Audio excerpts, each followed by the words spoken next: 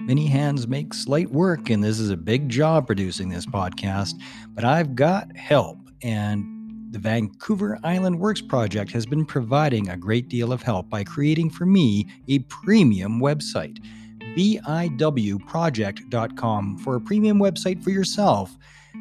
Don't go to just Wix or something like that where you bang it together. Everybody thinks they can do a DIY website, and yeah, you can, but it's going to be missing so much stuff. If you want a K car, go get a K car. If you want a Lamborghini, you go to VIWproject.com. Thank you, Manny Mandruziak, who I served with, who made this possible. Thank you for your support of Operation Tango Romeo, the Trauma Recovery Podcast, by providing us with a beautiful premium website. That website is operationtraumarecovery.org. operationtraumarecovery.org is the website that they made for us. And VIWproject.com is where you go to get one for yourself. Victor India Whiskey Project.com.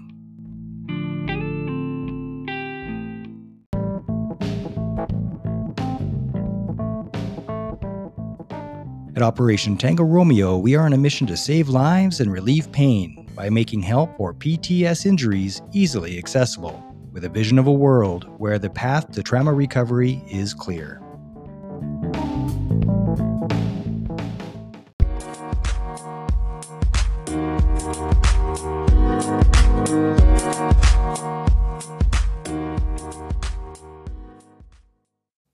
In 3, 2, 1. Jody Salway, welcome to Operation Tango Romeo. Thank you for having me. I'm glad that you made the time. Now, I was hoping that we could start off by telling me all about the speaking gigs that you've been doing or have done in the past about PTSD. Well, it actually started by fluke. I was finishing up my master's degree at the University of Regina, and the CEO for an IBM company was presenting on data analytics and predictive algorithms. And one of the things that they said that the university was looking at doing was creating a predictive algorithm to detect the stressors of PTSD and get ahead of it. So before the actual PTSD or OSI sets in. So at the end of the class, I kind of took him aside, and I had a service dog. So I told him my background and why I had a service dog. And he thought it would be a good idea for me to maybe come and consult for them because they were doing a great big project with the National Police, the university, and IBM. And he says, what I need you to do is provide expertise. They're going to ask you questions like, will this work? What can we use with this? What will complement it? He says, so I need you to become an expert in it, not just the lived experience, but I need you to understand every piece of technology that we can apply to making an improvement in first responders and veterans' lives in regards to PTSD. So my first speaking engagement was talking to all the stakeholders, and they come from a whole wide spectrum of academic background, government, small businesses for this program. So shortly after that, I started having the word get out that I was doing talks around PTSD, the effects it has on our first responder community, the suicide rate, but I was also talking about post-traumatic growth. One of the things I found out quite quickly, and it was kind of heartbreaking, I never charged for any of my speaking engagements at all. I had quite a few times where they're like, hey, we've got funding, we can pay you like $1,000 to come in and talk. And I said, you know what? It would be better if you just maybe donated it to the Legion or donate it to like one of the first responder groups dealing with an OSI. Right. I'd much rather see that. I was quite naive in the sense that I thought every time I spoke to like several hundred people at one time, that I was the catalyst that was going to catapult them into taking action. I found out shortly after that I was mostly entertainment. They wanted someone to come in and talk about how horrible PTSD was for me and how I got through it and how it was such a happy ending. I don't know if it's ever really a happy ending, but this is what they wanted. That was the expectation. the CEO actually from ISM took me aside and he says, "Hey, listen, when you're doing these speaking engagement," because they were reaching out to the organization asking me to come up on these days and stuff like that. He says, "You really have to put them into a group very quickly." He says, "When you speak to these guys, are they going to take action immediately with what you say?" He says, "Or are you entertainment?" And I'm like, that's when I had that aha moment that I see a lot of people out there talking about how horrible PTSD is. And I see a lot of them talking about how they've turned their lives around and done wonderful things. Yet the bar hasn't moved. Yeah. There's still a lot of organizations paying lip service to an OSI or PTSD or bullying in the workplace or toxic cultures. So that's sort of how I fell into it. I never planned to do any of the public speaking, and I don't actually do as much as I used to. I do a lot of interviews now. It's much easier. So tell me more about this ISM. Like, why? Like, who are they, and why did they want to do a study with you? Like, what's their mandate? So ISM is an IBM company. They mostly deal in data analytics and software as a service type of things. They had started a consulting group that was looking at taking and restructuring all of the data from farming, from mental health, from policing, all sorts of areas, and providing value back to these organizations. The University of Regina and Dr. Nick Carlton had just received, I think it was like a $10 million grant to do a study with the RCMP. And they say, we kind of need someone that's going to work between us so we can have like a translator. But they also want to know, like, if we put biometric wear on our police officers and we use the data that comes off it, I got to be very careful about what I say because the study is still ongoing and I don't want to do anything to jinx it for these guys. Okay. They would ask me questions like, do you think they'll wear it? It was essentially like a really tight fitting shirt with all of these little feeds on it and a little battery, and they download it every night. I said, I think it will, but I said, one of the things you got to be cognizant of is that technology is going to leapfrog this quite quickly. What's your plan to get in front of that? Well, there was no plan. They're doing a longitudinal study, so it all has to be the same all the way through. The relationship dissolved between ISM and the university quite quickly. I'm not sure why. It was very sudden. The CEO was asked to step down, and the whole consulting group was let go. This is kind of why I had that moment of clarity when I realized that when you're putting hundreds of millions of dollars into research, and now you have people who are looking at getting in front of it, what's going to happen to those research dollars for mental health if we find a way to make it better? It's much like the argument with the reason we don't cure people is because there's more money in putting pills in them. Right. So that was unfortunate. I learned a lot of cool things working for a company like IBM. What they tend to do is they like to have the smartest people working for them. And so I was able to access like everything that they had worked on. I was able to leverage the IBM name to get conversations with people all over the world to say, like, what are you guys doing that makes things better? Whether it's technology, whether it's like policy change, whether it's lifestyle modification. What are you guys doing? And I found out so many cool things where I'm like, why are we not using this? For example, Dr. Charles Mamar in the States, he is using emotional artificial intelligence. And what that does is you can have a conversation like you and I right now, but the emotion AI is running in the background. And what he has discovered is initially the emotional AI was designed, and it's kind of silly. It's one of those innovative things that happens and then you get something else out of it.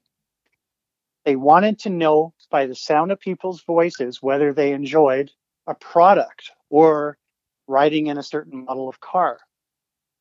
But they found out quite quickly that they could use this emotion AI to detect eating disorders, Parkinson's, and PTSD just from the sound of their voices.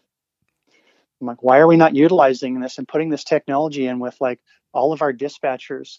These guys communicate with these guys on a daily basis. Let it get a baseline. Let it start to build an algorithm to predict PTSD from the sound of the police officer's voice. Run it on an app on your phone so that your phone can tell you your stress levels.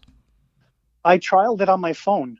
It is incredible. And that was just the one, that the light version, and it was entertainment. Right. Beyond Verbal is the company. I think it's out of Israel or Germany. I can't remember. I talked to so many of them. We're doing very similar things. But I'm just sitting back and I'm like, how much of a game changer would this be if you could detect the onset of PTSD just from somebody talking to their dispatcher? It's not intrusive. It's just running silently in the background. I think where they had a hiccup with it is they thought, well, does this breach privacy for these guys if we say, hey, by the way, the system's red flagged you for PTSD? Well, not if you get consent ahead of time.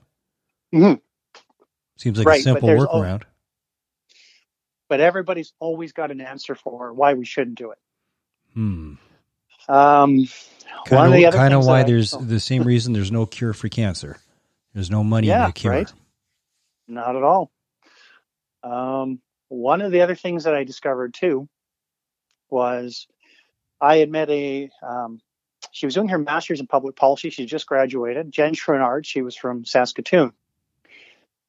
Jen and I ran a peer support group for first responders, anybody basically that had any kind of trauma that led to an OSI or PTSD. And through our conversation, she says, look at the suicide rate we have here in Canada and in the States with our population of veterans and first responders. She says, Australia has nothing even close to it. And she says, I wrote my whole thesis paper on it.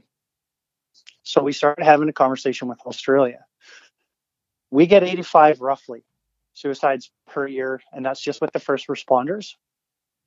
They had 85 suicides in Australia in 10 years. And I said, there's something to be said there. So I reached out to him. I said, what are you guys doing that we're not doing? And he says, it's simple. We created this program, and it's evidence-based. We put a lot of research into it, and it's called Priority One. And the workbook with it is called Silver Lining. And he says, we've changed the narrative from you will be exposed to trauma and you'll get PTSD and life won't be the same. And that's the narrative we have here. He says, we've changed that. We've changed the narrative from you will be exposed to trauma. It will change you. However, here's what will make you better. They do 12 weeks of pre-training before their first day in class. And what they're looking for is every week you go in and you talk with a counselor or a psychologist. And you're journaling everything that you've done that week. And it's all prompted. They're saying, think of a time that you've had good stress, like doing an exam in university. Might not seem good at the time, but what was the outcome? They're looking for pre-existing trauma, which we know that a lot of our first responders and our military personnel come in with. At least 50 to 80% of them do. Yeah, absolutely. That's why it makes you so much more vulnerable to PTSD because your cup is already 7/8 full. That's right. Or 3/4 full. So we know this, and they know this. So they said, this is what we're sort of aiming for, is what if we can get them talking about their pre-existing trauma? We're not looking at curing it, but we want to get them talking about it before their first day on the job. So what they do is they pull from the post-traumatic growth inventory. And this is, how is the trauma going to change the way that you look at your life? How is it going to change in the way that you pick your friends? Things like that. So they literally sent me everything that they had to run this course here in Canada. So I've been slowly trying to translate it over so we can use it for our first responder community here.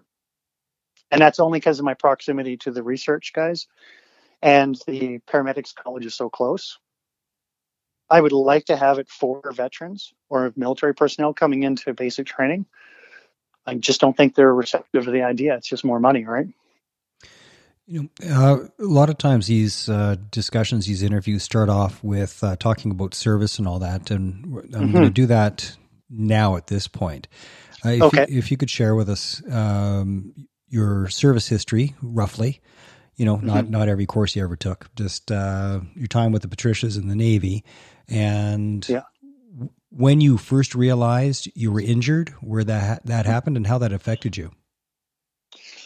I joined post 9/11. I remember watching those planes crash into the tower, and I just was like spurred to want to do something about that.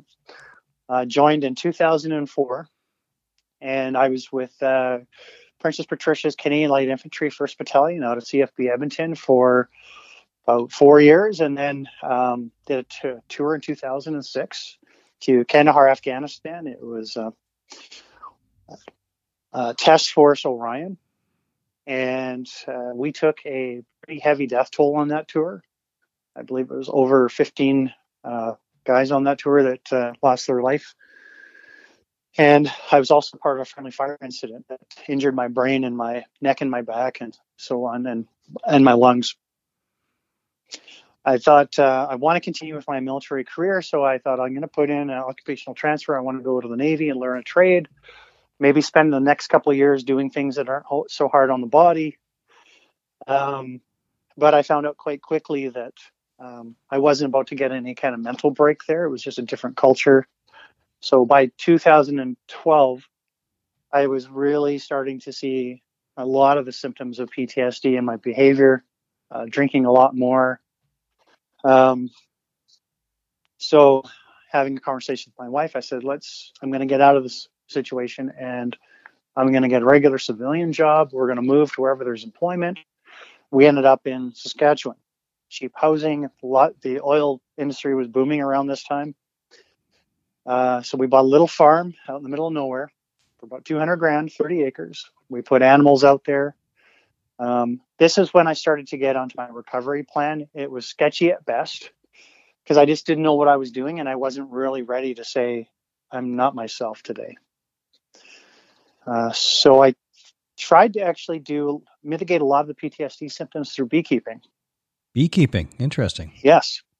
So I had 5 hives, and bees are quite in tune with your stress levels. If you open that hive and you're stressed out or you're worked up, all the chemicals that are coming off your body, man, they'll pick it up as if you're a predator threatening their hive. Wow. And they'll mess up your day. But near the end, I was able to get myself, just do a self-check, and I could literally go out in shorts and t-shirt, and I could lift the lid off the hive, and I could lift out frames without the bees being disturbed. So that was one way that I kind of got my emotions in check. But with a brain injury and with PTSD, it's got to be more than that. That wasn't the solution that wasn't the be all end all. I think it took me until 2015 to finally talk to a psychologist. And I went through 3 psychologists before I found one that would actually work with me properly. The first 2 said, we spend a lot of time with police officers and stuff like that, so we are more than geared up to help you. And I found out quite quickly that they would much rather treat me for alcoholism. I'm like, I was drinking a while back, but I hadn't drank in half a decade. So I think we can fast forward into something else, but I felt like they were just kind of pushing it to the side. They would much rather find things that made them feel more comfortable to treat. And to hear me talk about and it's so combat. Backwards too, because alcoholism is the symptom, not the cause. The cause is the trauma, and it's the trauma that causes the addictions. Right, and I couldn't get them to engage in a conversation with me.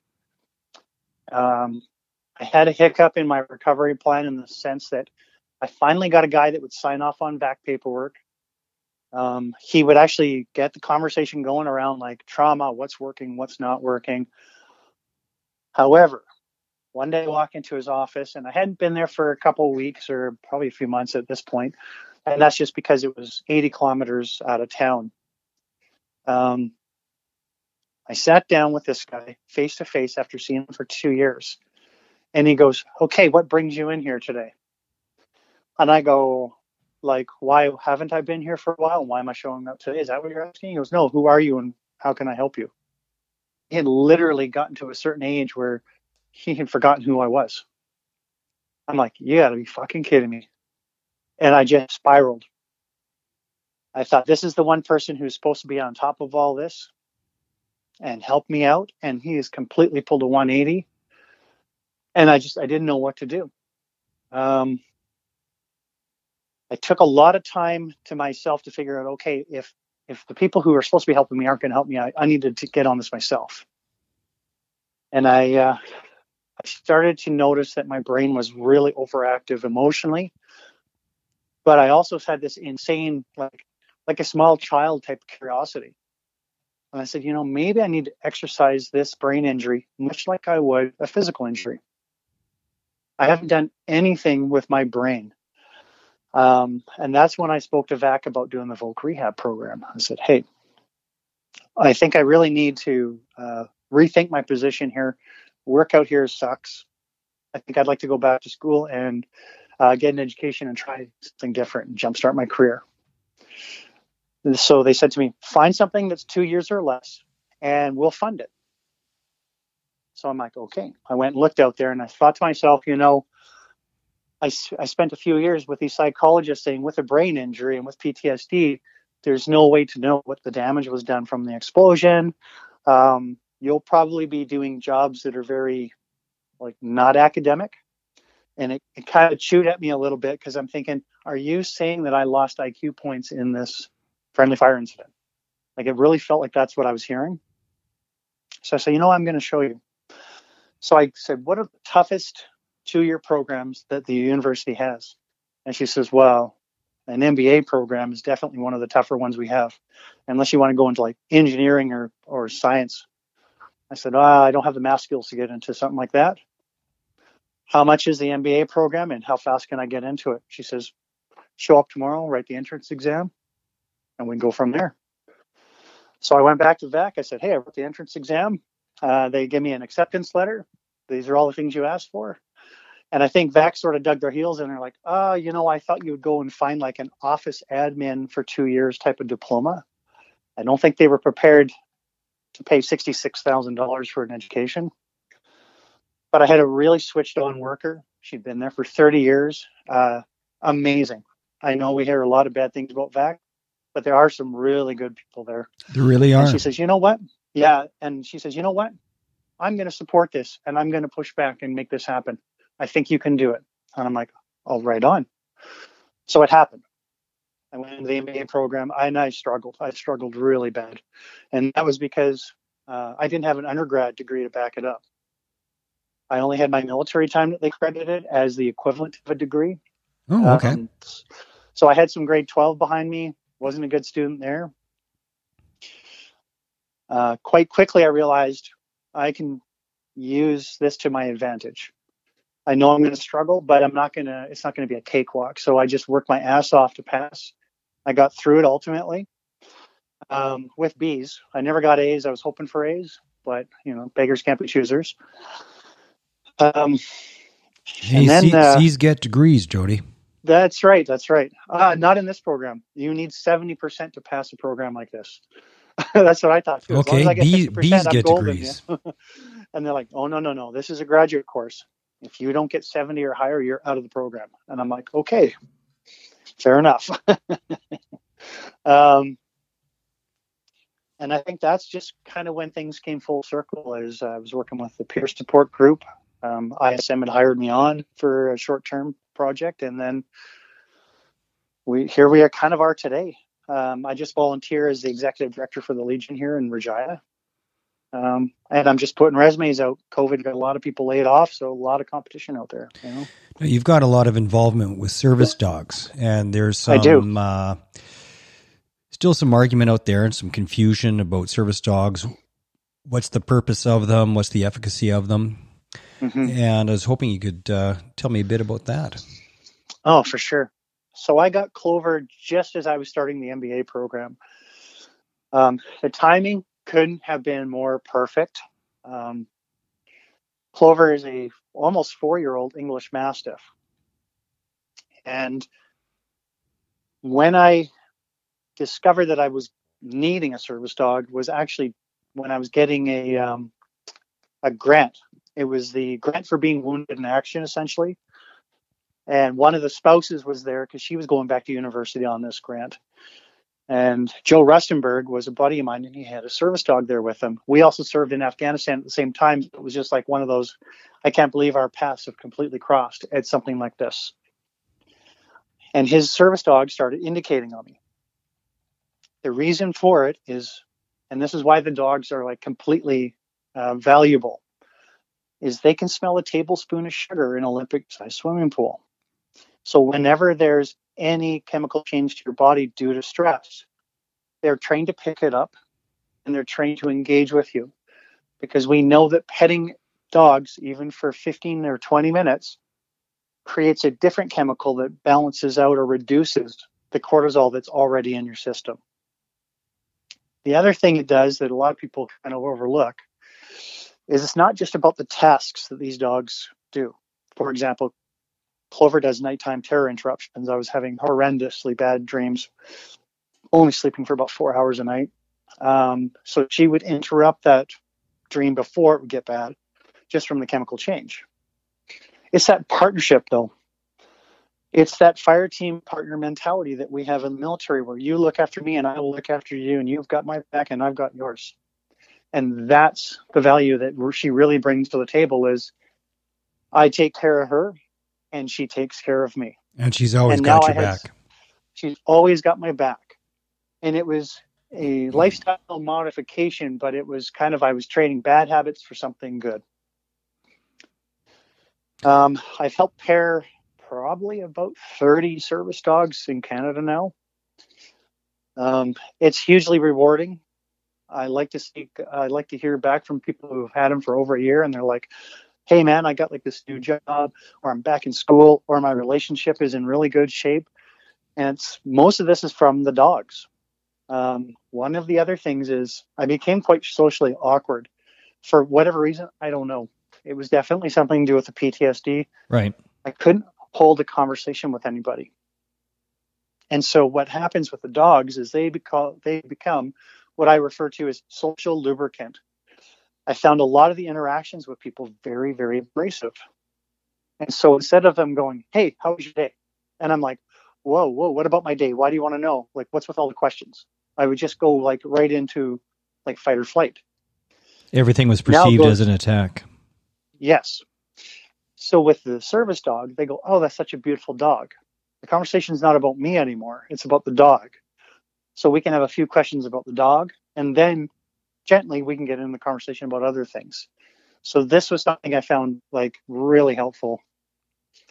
And having a dog everywhere you go is really cool. It is really cool. Now, there's been a lot of stories that I see on Facebook from veterans using service dogs and other people using service dogs, where there's stories where the dogs aren't allowed into this restaurant or into that. Yeah. Now, has that been changing over the last 5 years? Is it getting better where people are showing more respect and not blocking access to service dogs? And what's the law regarding that?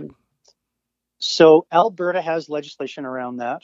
They actually have a Service Dog Act. These dogs are a little bit more protected in Alberta. The standards are quite a bit higher.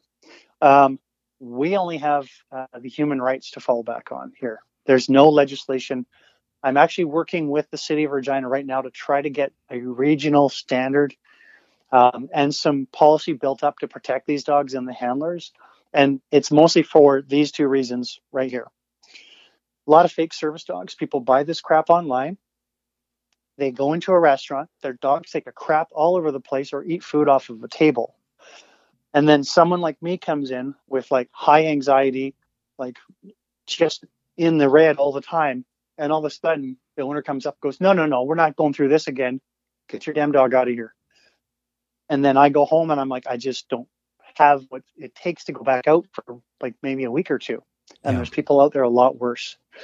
The other one too is with the fake service dogs is we've had 2 of our dogs attacked by fake service dogs.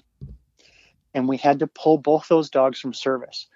I can't even stress enough how much damage you've just done to an individual recovery plan when you take a major tool away from him like that.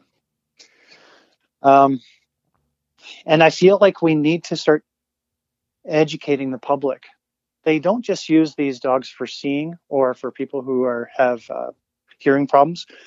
This is seizure detection, diabetic detection. This is PTSD. This is mobility. There's a wide spectrum of uses for these dogs now.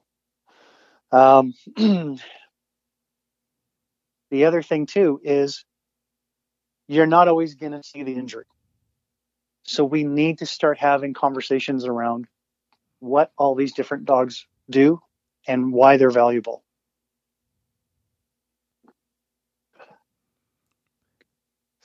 The injury can be invisible, but we're not. Absolutely. Now, Jody, what does a service officer do at the Legion? You've been doing that for a while. What's the point of a service officer, and what can you expect from one? So I'll tell you some of the things I've done as a service officer. It might look different depending on where you live, and it depends on the level of training that's been provided for some of these service officers. Let's say, for example, a veteran or an RCMP member approaches me. They're like, I've had a physical injury or psychological injury. I want to apply for a VAC pension. Well, we actually work with VAC to get trained on how to fill out these applications, how to make sure all the right information gets in there. And it's about streamlining it. We don't want to leave anything to chance. For example, when I filled out my paperwork for PTSD, I was in such a bad place. I think I wrote in there as my quality of life. I'm like, the anxiety's bad. It's like being in a burning building. And I left it at that. I just didn't have the mental capacity to articulate on paper what I was experiencing. Had I been more, not coached, but had someone walk me through it and ask me the right questions as I was filling it out, I don't think I would have had much. It took me like 3 years to get back to finally go, oh, okay, I see what's going on here.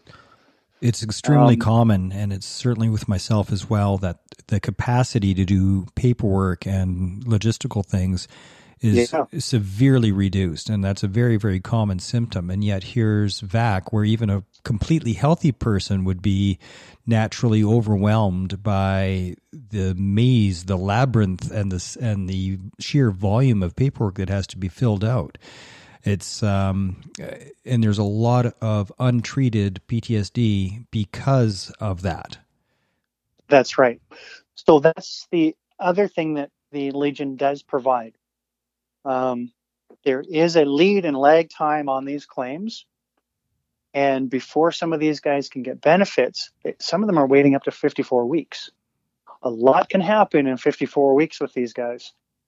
So we'll sponsor you financially. You can get in to see, if you can get an appointment with a psychologist, we'll pay for it. The other thing that I do too is part of a lifestyle modification. I've got a pilot project going right now. And the premise behind it is get you off the couch. So I pay for the gym memberships. I pay for the nutritional side of things. And in some cases, we'll even provide fitness equipment for the house when it's available. And the idea here is I get you off the couch. I get you gaining a higher level of self-efficacy that comes with fitness. I give you this social prescription, talking to other people in the gym, because I do them in cohorts of 4 or 5. I'm like, well, this is your cohort. Let's see who can lose the most weight. Let's see who can be the fastest runner. And I've got a mix of veterans and RCMP working right now. Oh, that's fantastic. We've had 2 of them. It's been very successful. We had 2 guys lose over 25 pounds. Well, it's the social aspect as well. PTSD disconnects you from everybody. And so having a sense of connection with people and a sense of mission, that's incredibly helpful. Oh, hands down. I think that's the whole part of the equation that we sort of overlook. That's the value in peer support. And that's really what it is. It's just peer support without the stereotype of being in an old church with a big silver coffee maker and 2 guys smoking cigarettes outside, Jody, all sitting in a big chair, circle. In your experience, and we'll probably close off with this, what are some of the top 3 or just top do's and the top don'ts of peer support from your experience? I would say the top don't ever work by yourself. Don't ever facilitate by yourself.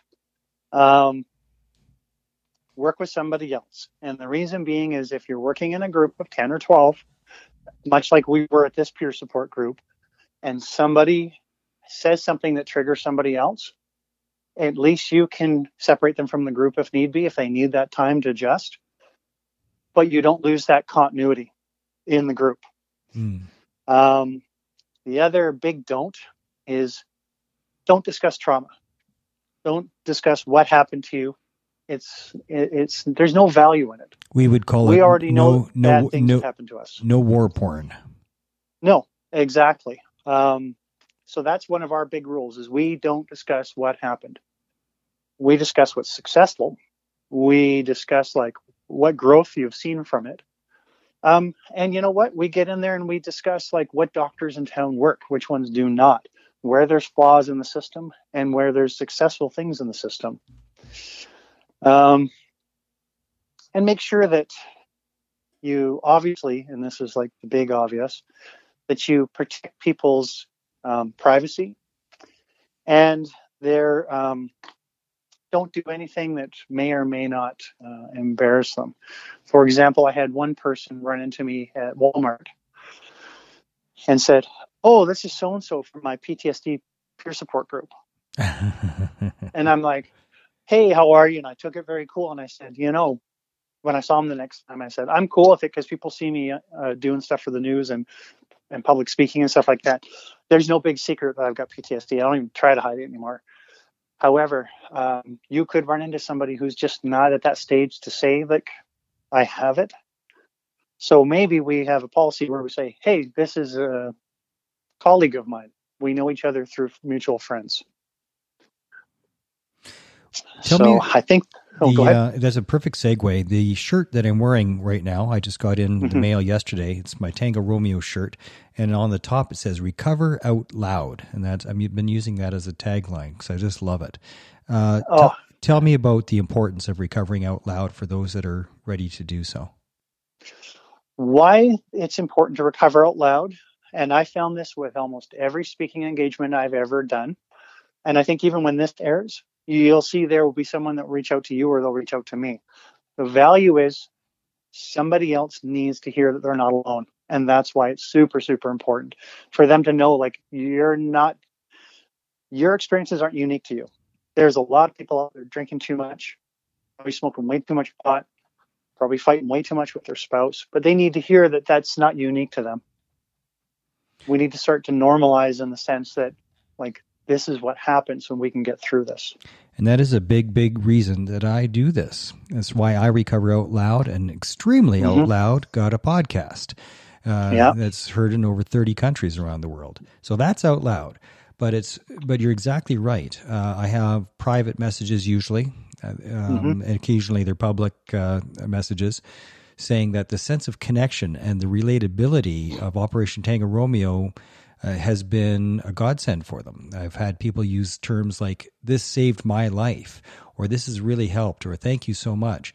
But that's anytime you share your story, whether it's one-on-one and privately, if you share your story and truly listen to other people's stories, like truly listen, not just hear it,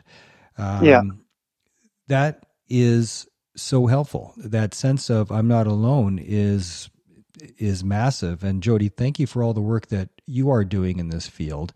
You are recovering out loud, very out loud, and you are helping a lot of people because of it. Your courage and your dedication to the veteran first responder community is significant.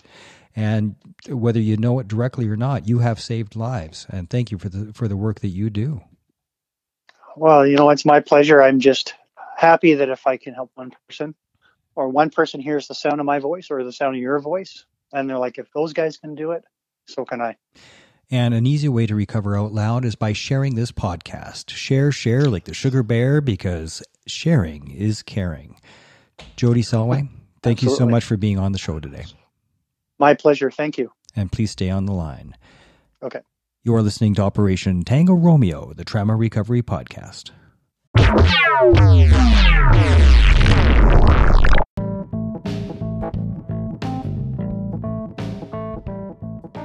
At Operation Tango Romeo, we are on a mission to save lives and relieve pain by making help for PTS injuries easily accessible, with a vision of a world where the path to trauma recovery is clear.